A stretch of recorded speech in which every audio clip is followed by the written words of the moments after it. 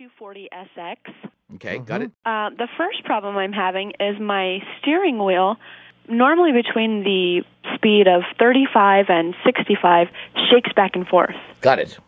Bad. Really bad. It's bad. That's bad. Yeah. That's potentially dangerous, but we'll get to that in a minute. Okay. Next problem. We'll do this on a triage basis. Okay. And the next problem is, about 6 months ago, I was having problems with my brakes squealing when I stopped. Yeah. So I went and had my brake pads replaced. Yeah. And it still does it. Does it do it worse when you first start driving the car in the morning, or is it worse other times? Probably when I first start driving the car. Okay. And every time you step on the brake, you hear...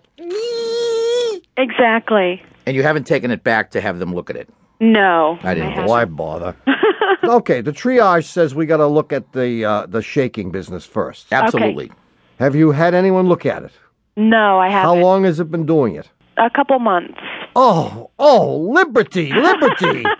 This is really dangerous. Oh, no. It's so dangerous that if it's been doing it for a couple of months, you should not drive the car again. Oh, no, you're Right. kidding. Could mean death. You've heard the expression, give me liberty or give me death? Death may be waiting for you.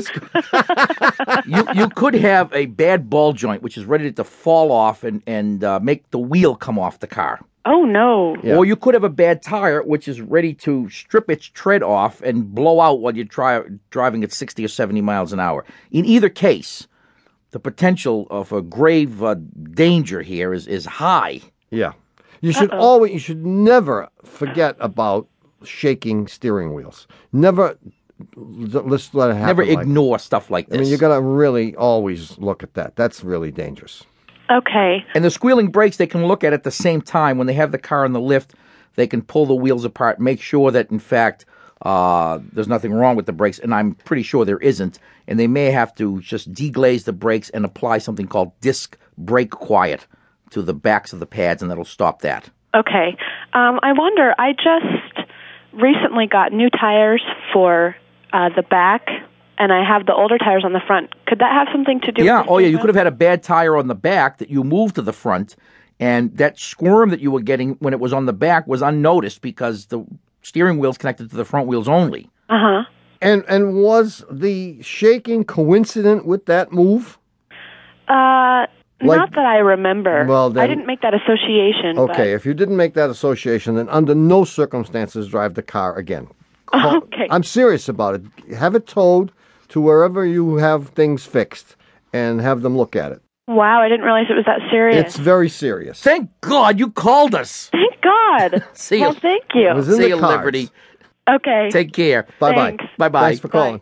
1-888-CAR-TALK. That's 888-227-8255. Oh, now it's only 10 digits. Hello, Oh, 9. Car Talk. Hello. Hi guys, this is Tony from Katona. How you doing? Tony from Katona. I've been listening to you for years, but you got to help me out. I'm in a dispute with my wife and my 17-year-old son over a 92 Saab 9000. Oh, I'll let my brother handle this because this is right up Because his alley. I have several wives and several 17-year-old sons. Okay, but do you own a Saab? Are you qualified in that area? I'm not. Okay. Well, he'll let fake me run it by you anyway. What Saab have you got? It's a 9000. It's got 165,000 miles on it. It drives like it's new. I love the car. I really do. Oh, this is your car. Well, it was my car. I graduated up to a Subaru Outback. But at any rate, I'm getting a sweet smell when I turn on the heat. Yes. And I'm also losing, in very cold weather, I'm losing radiator fluid. Yeah. All right? So, sure enough, when the car is ice cold, I pop the hood. I look down below the connection where the upper radiator hose is, and I see it dripping out. Mm-hmm. Now, radiator fluid being relatively cheap, this car being relatively old, I'm leaning towards just filling it up as necessary. Mm-hmm. I got through the whole winter with a gallon. The problem comes in with my son. He's claiming that this is having a long-lasting effect on his ability to concentrate. And as a result of that... His grades are down. Right. His grades are down. He actually dropped out of AP history, stopped cleaning his room, and is not taking Spanish anymore. Now, I've been telling him that I've been driving this car with this peculiar smell for about 5 years. Yeah. And maybe you started out stupid. Well, I might have. Right, you may have had less of a slide to make.